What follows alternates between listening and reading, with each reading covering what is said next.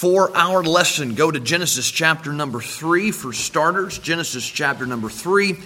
Lord willing, today we finish the first section of our doctrinal statement. It is our statement of belief regarding the Word of God. And it's this, it's in your bulletin there. We believe in the absolute authority of the Holy Scriptures. I misspoke. We got one more week. We got to deal with that sentence. We believe in the absolute authority of the Holy Scriptures. We believe the original manuscripts were given by inspiration of God and were without error. We believe the God who gave His Word to man has taken upon Himself the responsibility for its preservation. We believe the incorruptible Word of God, which cannot pass away, is available today, right now, to the English-speaking world, the authorized King James Version. This Bible is our final authority in all matters. And we've taken several weeks. We've talked about inspiration. We've talked about preservation. We've talked about the King James Bible itself. And this morning we're going to contrast the King James Bible with all the other Bibles set against it. We're going to take the modern versions and compare what the modern versions say to what the King James Bible says, because the easiest way to show the superiority of the King James Bible is to put the two side by side and examine what they say and note the differences. And we could do so for weeks on end. We're just going to give a brief overview and a summary this morning, but what it will demonstrate, number one, these books, these modern English Bibles, they cannot be the inspired and inerrant Word of God because they have mistakes and because of the things that are removed or diluted or changed. And then I just want to demonstrate that this is a big deal. It is a problem. It does matter which Bible you use. So with those things in mind, come Genesis chapter 3, get out your outline on the back of your bulletin. That'll help you follow along. Genesis chapter 3 and verses 1 through 6. The Bible says, "Now the serpent," we know who that is, it's the devil, that's Satan. "Now the serpent was more subtle than any beast of the field which the Lord God had made. And he said unto the woman, Yea, hath God said, Ye shall not eat of every tree of the garden." Okay, the first thing the devil did was cast doubt on the Word of God. Did God really say that? Is that really what He meant? Are you sure you have it right? Can you really have confidence in the Word of God? The first thing out of the devil's mouth is to question God's Word. "Yea, hath God said, Ye shall not eat of every tree of the garden. The woman said unto the serpent, We may eat of the fruit of the trees of the garden, but of the fruit of the trees in the midst of the garden, God has said, Ye shall not eat of it, neither shall ye touch it, lest ye die."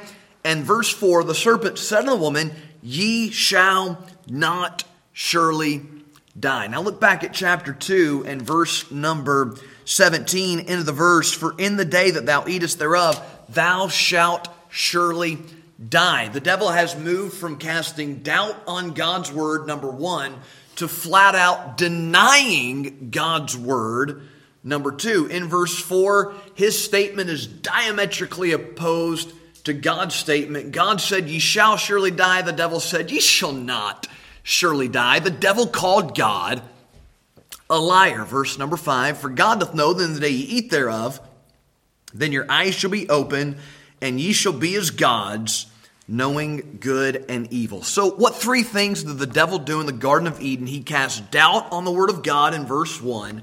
He denied the Word of God in verse 4. And then he deified mankind in verse number 5. You need help with the spelling? It's D-E-I-F-I-E-D. He deified mankind. Is that one of those words that's the same whether you spell it forward or backward? I think that it is. He deified, what is that called? Palindrome. Man, that is cool. A palindrome. He deified mankind. He said, "Ye shall be as gods." Now, what three things did the woman do in Genesis chapter 3? Because this is instructive as well. Look back at verse number 3. "She answered the serpent," which is kind of a weird thing. What's she doing talking to the devil there in the Garden of Eden? But in verse number 3, "But of the fruit of the tree which is in the midst of the garden, God has said, Ye shall not eat of it, neither shall ye touch it, lest ye die. Is that actually what God said?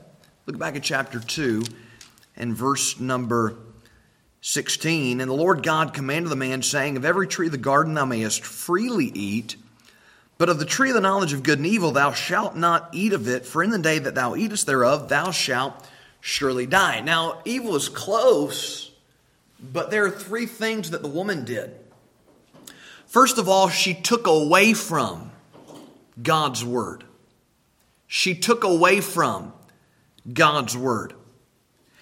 In verse number 3 of chapter 3, God has said, ye shall not eat of it. Verse number 2, we may eat of the fruit of the trees of the garden. Well, what God had actually said in chapter 2, verse 16, of every tree of the garden thou mayest freely eat. She took out the freely. She restricted what God had said. God had said, you can freely eat. She left out the freely part. So she took away from the word of God. Not only did she take away from God's word, she added to God's word. In verse number 3 of chapter 3, ye shall not eat of it, neither shall ye touch it. That phrase is not in God's words in chapter 2. God never said they couldn't touch the tree of the knowledge of good and evil or its fruit. Now, it probably wasn't a good idea to touch it. That just means you're close enough to go ahead and stick it in your mouth. But God never said that. She added to what God had said. She took away from it. She added to it. And she also, at number 3, she changed it. She changed it. God had said in chapter 2, verse number 17, thou shalt surely die. The woman said in chapter 3, verse 3, lest ye die. So we've got the serpent in Genesis 3. He questions the word of God. He flat out denies the word of God. We've got Eve. She takes away from it. She adds to it. And she changes it. You put all that together. And you understand in Genesis chapter 3, this set in order a sequence of events that culminated in the fall of mankind into sin. It was a big deal how the devil and the woman both approached the word of God. It led to the world being cursed by sin. Okay? So adding to God's word, changing God's word, it's dangerous. It's dangerous. It comes from the devil and it leads to sin. And Scripture strictly forbids both. We covered the verses last time, Revelation 22, 18 and 19. Don't add to God's word. Don't take away from God's word. Proverbs 30, verse number 6. Add thou not to his words, lest he reprove thee, thou be found a liar. Deuteronomy chapter 4, verse 2. Don't add to it. Don't diminish from it. God's very serious about his word. Now, what we're going to do this morning is move through some references. You're going to look them up in the King James Bible. I am going to read them to you from a modern Bible version. I have picked 4 of the most popular modern English translations, and we're going to note that they say different things, and the differences, they really are important. So write down what's different for each of these references. Write down why it's a problem. Here are the top 10 best-selling English Bible translations. Actually, the top 9, because I've got a Spanish version in here as well, just from an article on the Christian Post. Number 1 top-selling English Bible. Anybody want to guess? NIV is the number 1 top-selling still, the New International Version. Number 2 is the King James. You wouldn't necessarily think that to hear people talk, but the number 2 top-selling Bible translation is the King James Version. Number 3 is the New Living Translation, an update of the Living Bible. Number 4, I thought this one would be higher on the list, is the English Standard Version, the ESV. Number 5 is the New King James. Number 6, the Christian Standard Bible update, the Holman Christian Standard. Number 7 is the Reina Valera, that's a Spanish translation. Number 8, the New International Reader's Version, that's just a different update of the NIV. Number 9 is the Message. I can't believe the Message makes the list. Number 10 is the New American Standard Bible. So I'm going to give you these verses from the NIV, from the ESV, really some examples, some illustrations from all of them. You're in Luke chapter 4 and verse number 4. And as I read this to you from another Bible, just pay attention to what the Word of God says. I'm going to read it to you from the NIV. Jesus answered, It is written, man shall not live on bread alone. Period. End of the verse. You see a problem? You see anything that's missing? Jesus' statement goes on to say, but by every word of God. In the Matthew passage, but by every word that proceedeth out of the mouth of God. Christ's words emphasize the importance of every word. Now, a Bible that contains 64,000 fewer words, you can understand why it would want to remove the reference to the importance of every word. Okay? Now, what did we learn last time from Luke chapter 8, the parable of the sower? When the seed is sown, the birds of the air come and take away the seed. What was that a picture of? That was a picture of the devil. Who is responsible for removing the word of God? It's the devil. So if I open a Bible to Luke chapter 4, verse 4, and it doesn't say, but by every word of God, why am I being led to believe that every word is not important? Hey, Luke chapter 2, we do have to move quickly. Luke chapter 2, just a couple pages back, and in verse number 33, you're in the King James Bible. I'm going to read it to you from an ESV, the English Standard Version. And his father and his mother marveled at what was said about him. So, somebody help me out. What's different there, Brian? What did you notice? It's not father, it's actually Joseph. All right, the Bible says Joseph and his mother marveled. Now, what's the big deal there? Joseph was not Jesus' father. Jesus Christ was virgin born, the only baby in the history of the world that came into the world without a human father. The Holy Ghost, the Bible says, put that holy thing into Mary's womb. Jesus was not conceived by a man. Joseph was entrusted with raising Jesus Christ, the Son of God. Joseph was an honorable man, a good man, but he wasn't Jesus' daddy.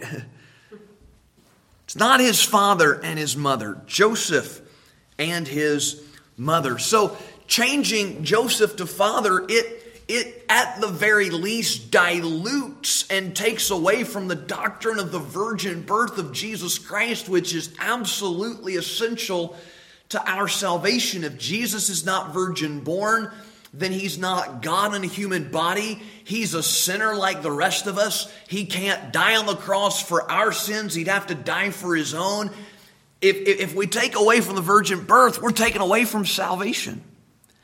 In a similar strain, come to 1 Timothy chapter 3. 1 Timothy 3 in verse 16. This is a trend with the modern Bibles. They are much weaker. They take away from the deity of Jesus Christ. That's his divine nature. The fact that he was in a human body, but he was God in a human body. 100% man, but also 100% God. 1 Timothy 3:16, there in your Bible, says, without controversy, great is the mystery of godliness.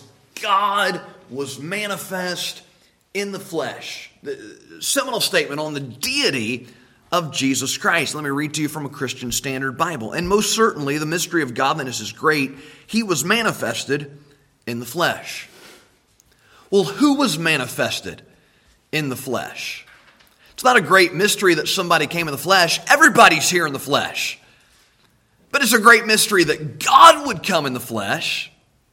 The verse in many of the modern Bibles does not even make grammatical sense. The word he is a pronoun. A pronoun is a word that takes the place of another noun. When you have a pronoun, you have to have an antecedent. Very good. You guys paid attention. All right. So when we have the pronoun he in 1 Timothy 3:16, if we have the pronoun he, we would have to have an antecedent to go back to. There is no way to connect it in the passage to a proper antecedent if you don't have God in 1 Timothy 3:16. He was manifest in the flesh says nothing. You've got to identify who it was that was manifest in the flesh. In the New International Reader's Version, it says this: there is no doubt that godliness is a great mystery. Jesus appeared in a body. Okay, nobody's denying that Jesus appeared in the body, but the great mystery is that was God, the Word, who is in the beginning and created all things. That Word was made flesh and dwelt among us. Now, we don't have time to run the references, but in the book of 1 John and the book of 2 John, denial of the deity of Jesus Christ is called Antichrist. I wouldn't want to have a Bible that denies or takes away from the deity of Jesus Christ, because that is an anti-Christian thing to do. A similar mistake, Isaiah 14. Go back to the Old Testament, Isaiah chapter 14 and verse number 12. This chapter is about the fall of Lucifer. Class, who is Lucifer? The devil. You guys are straight A students. I love it. Isaiah 14 is about the fall of Lucifer. And in the Bible, Isaiah 14 and verse number 12, how art thou fallen from heaven, O Lucifer, son of the morning? How art thou cut down to the ground, which didst weaken the nations? Okay, let me read it to you from an NIV. How you have fallen from heaven, morning star. It's different. ESV. How you are fallen from heaven, O day star. Now, what's the name given to Lucifer in Isaiah 14:12? Son of the morning. King James Bible. New National Version, morning star. ESV, day star. I had to include this one just for entertainment value. Message Bible. What a come down this, O Babylon, day star. Okay. Now, here's why that's a problem. And you can just jot down the cross references. We do have to move quickly this morning. Day star, that is a name attributed to Jesus Christ in 2 Peter 1:19. Lucifer is not the day star. Jesus is the day star. If you have a Bible that inserts day star in Isaiah 14:12, you have a Bible that is equating Jesus with Lucifer. You're calling Jesus the devil. Does anybody here think that's a problem? I think that's a problem. Morning star. Well, Revelation 22:16, Jesus Christ is the bright and morning star. If you have a Bible that says morning star in Isaiah 14:12, that Bible is calling Jesus Christ the devil. Now, it seems to me it is a really basic, fundamental issue to be able to tell the difference between Jesus and Lucifer. But the modern English Bibles fail in that. They can't distinguish between the two in Isaiah 14 and verse number 12. So far, here's what we've seen. An attack on the virgin birth of Jesus Christ, an attack on the deity of Jesus Christ, an attack on the very identity of Jesus Christ. Let me show you an attack on the sinlessness of Jesus Christ. Jesus was sinless, was he not? Jesus was perfect and holy and harmless and undefiled. He did no sin. He had no sin. He knew no sin. We know all those things from the Bible. Look at Matthew 5 and verse 22. Matthew chapter 5 and verse number 22. You see what the Bible says, but I say unto you that whosoever is angry with his brother without a cause shall be in danger of the judgment. New Living Translation. But I say, if you are even angry with someone, you are subject to judgment. What's missing? Without a cause. Thank you, Emma. I meant for that question to be asked out loud. Without a cause. For no reason. New American Standard. But I say to you that everyone who is angry with his brother shall be guilty before the court. And that one little phrase, without a cause, that makes a big difference. Here's why. In Mark chapter 3, verse 5, Jesus got angry. In fact, he got angry on more than one occasion. You remember him overturning the tables of the money changers? You know why he did that? He was angry. Often the Pharisees and the Sadducees, they were leading people astray. They were making statements that were angry. Jesus got angry with them. Well, according to New American Standard, he's guilty before the court. Yes? What's the reference where Jesus was angry? Mark 3, verse 5, one example. According to New Living Translation, he's subject to judgment. But he's not, because he had a just and righteous cause. Ephesians 4:26 says, "Be ye angry and sin not." It not only is it possible to be angry without sinning, we are commanded in some instances to be angry without sinning. So removing without a cause, it doesn't just condemn us, it condemns the very Son of God. Now come to 1 John chapter 5. 1 John chapter 5. This is the statement in the Bible on the Trinity. If you haven't memorized this verse, it would be a great verse to memorize. You need to know where this is in the Bible to show that God is three in one, a tri-unity, a Trinity. And what happens in 1 John chapter 5 is very deceptive.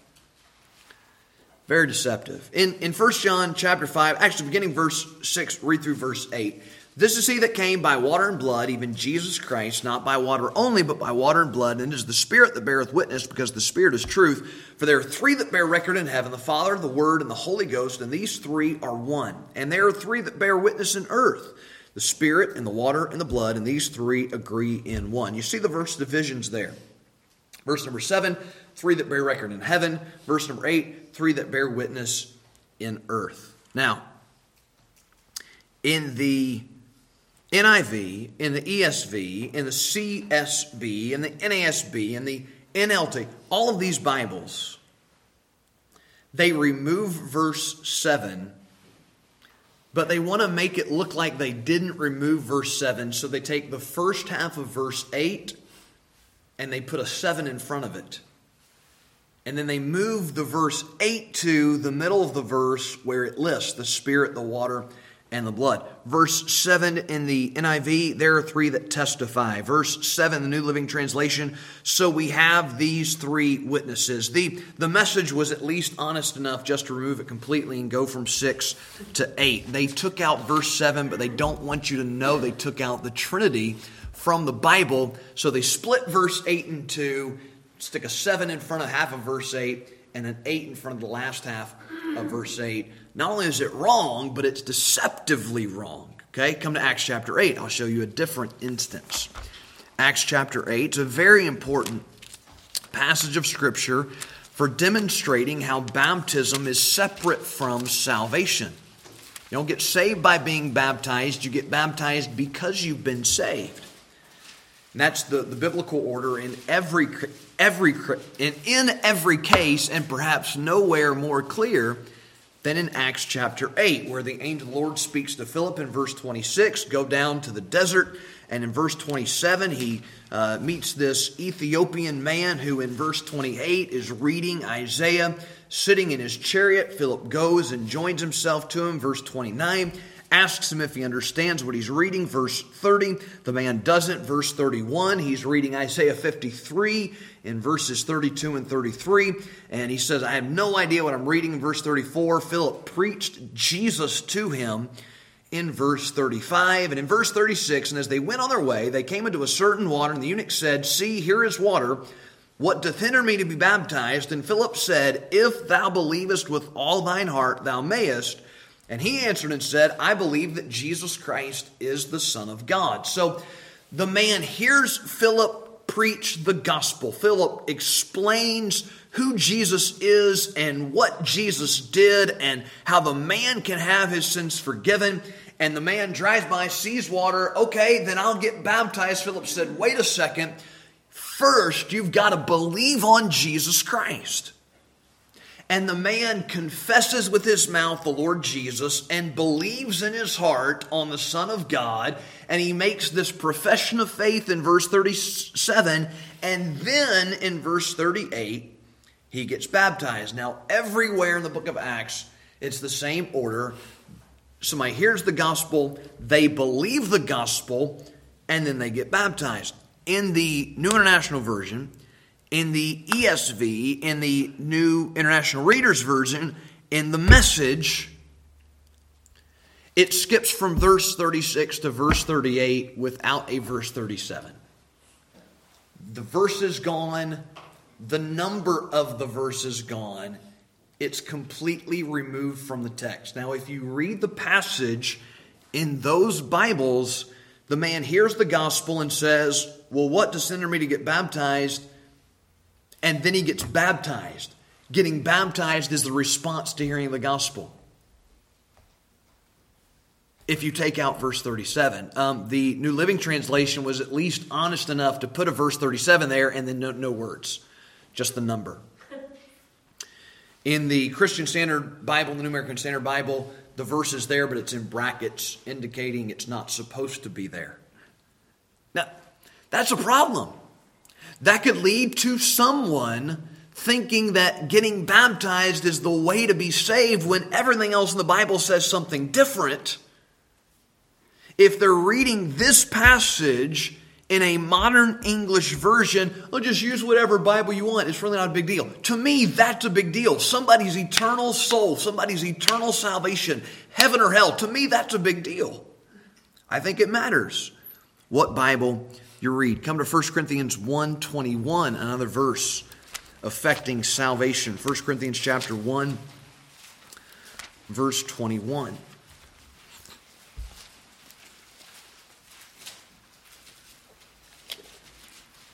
Verse 18 and verse 21. For the preaching of the cross is to them that perish foolishness, but on us which are saved is the power of God. What is foolish according to verse 18? Thank you, that was not rhetorical. The preaching of the cross. The preaching of the cross is to them that perish foolishness. Verse number 21. After that, in the wisdom of God, the world by wisdom knew not God. It pleased God by the foolishness of preaching to save them that believe. Let me ask you, what's foolish, the cross or the preaching? The preaching. The Bible never said the cross is foolish. The preaching of the cross is foolish. NIV, 1 Corinthians 1. God was pleased through the foolishness of what was preached. ESV, it pleased God through the folly of what we preach. New King James, it pleased God through the foolishness of the message preached. CSB, God was pleased to save those who believe through the foolishness of the message. In NIRV, it pleased God to use the foolish things we preach. New American Standard, God was well pleased through the foolishness of the message. Am I the only one that it's clear to in the Bible in 1 Corinthians 1 that the foolishness is not the cross, it's the preaching of the cross? But in every modern English Bible, what's attributed as foolish is the cross itself, the message itself, the truth that God became a man and died for sinners. That they say that is foolish. What does the Bible say about that? The preaching of the cross is to them that perish. Foolishness. You think the message is foolish? That probably means you're lost. To me, that makes a difference. I think that's a big deal. James chapter 5, verse 16. James chapter 5 and verse number 16.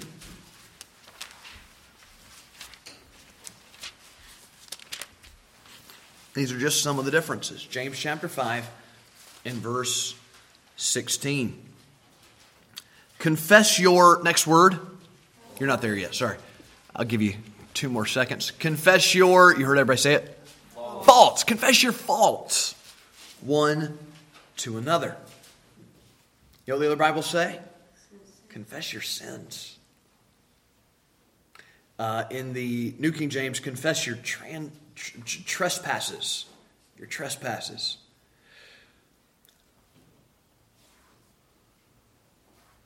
I'm hesitant to confess my faults. I am not going to confess my sins to you. I don't want you to confess your sins to me. Here's why. Because I can't forgive your sins. Because you can't forgive my sins. Who can forgive sins but God only? Mark chapter 2, verse number 7. You know what other people will do? They will hold that against you.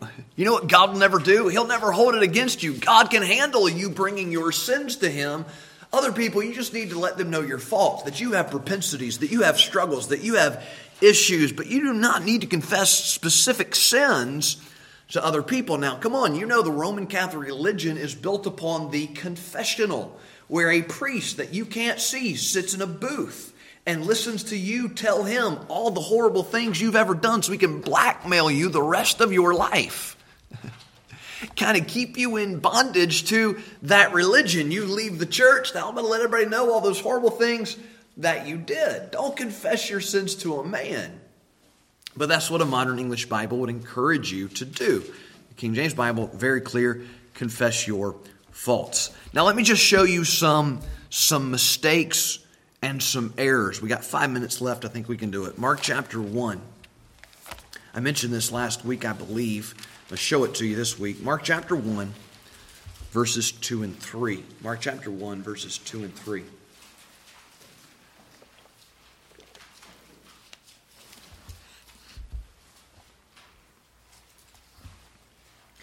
As it is written in the prophets, Behold, I send my messenger before thy face, which shall prepare thy way before thee. The voice of one crying in the wilderness, Prepare ye the way of the Lord, make his paths straight. Here's what you have. In Mark 1:2, it's written in the prophets. You know why it says it's written in the prophets? Because in verse 2, you have a quotation from Malachi, and in verse 3, you have a quotation from Isaiah. And Malachi and Isaiah are prophets, and there's more than one of them. So instead of saying, as it is written in Malachi and Isaiah, it just says, as it is written in the prophets.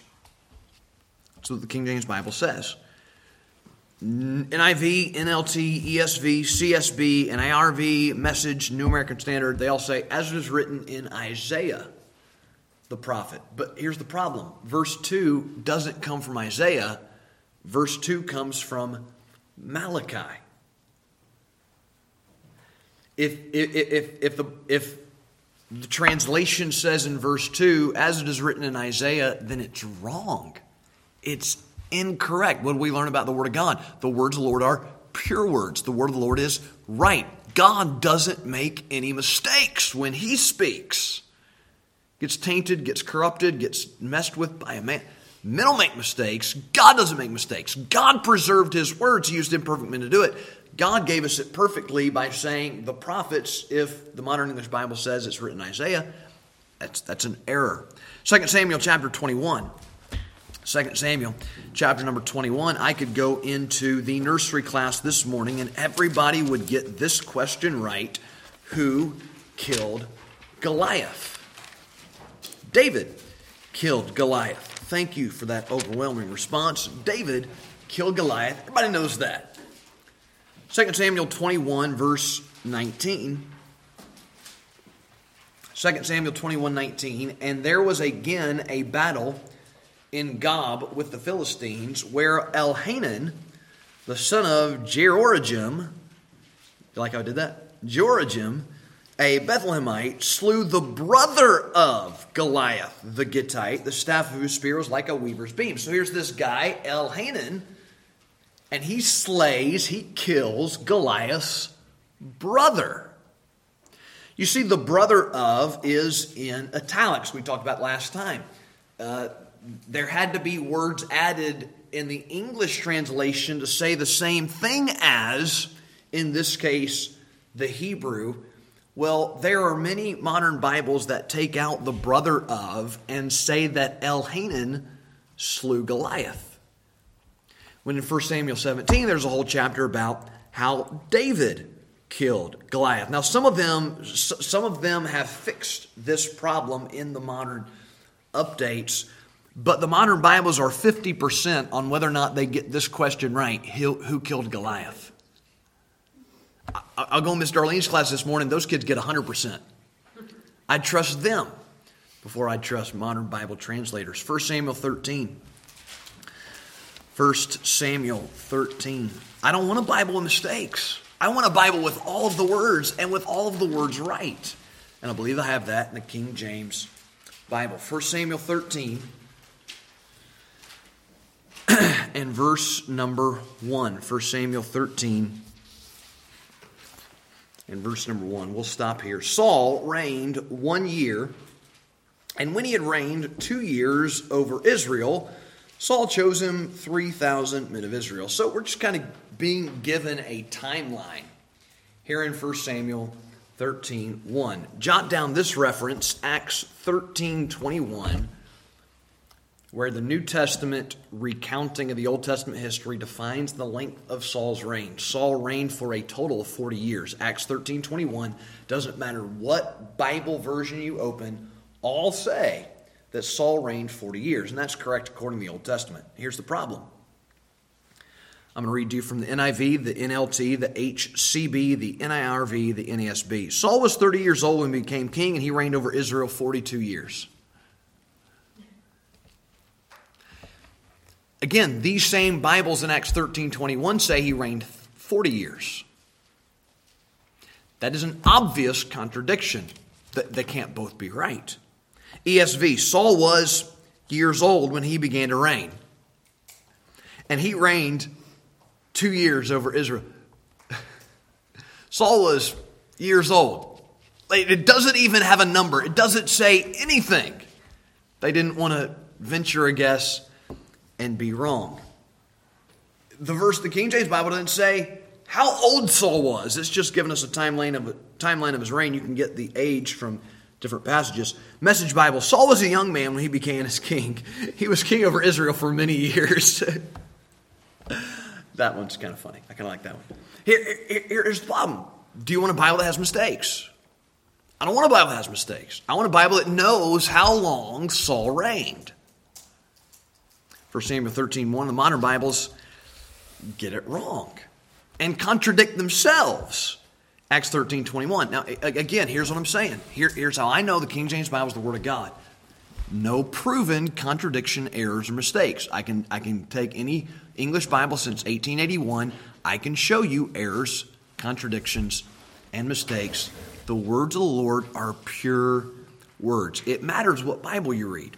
It could affect something as important as the deity of Christ or the salvation of your soul. And so I really do think it's a big deal. It'd be great to be familiar with these things, be able to explain that to somebody when the opportunity arises. Let's pray. Father, thank you for your word this morning. Help us to have confidence that what we hold in our hand is the very word of God. And with that confidence, may we build our lives and stake our eternities upon it. We ask and pray in Jesus' name. Amen.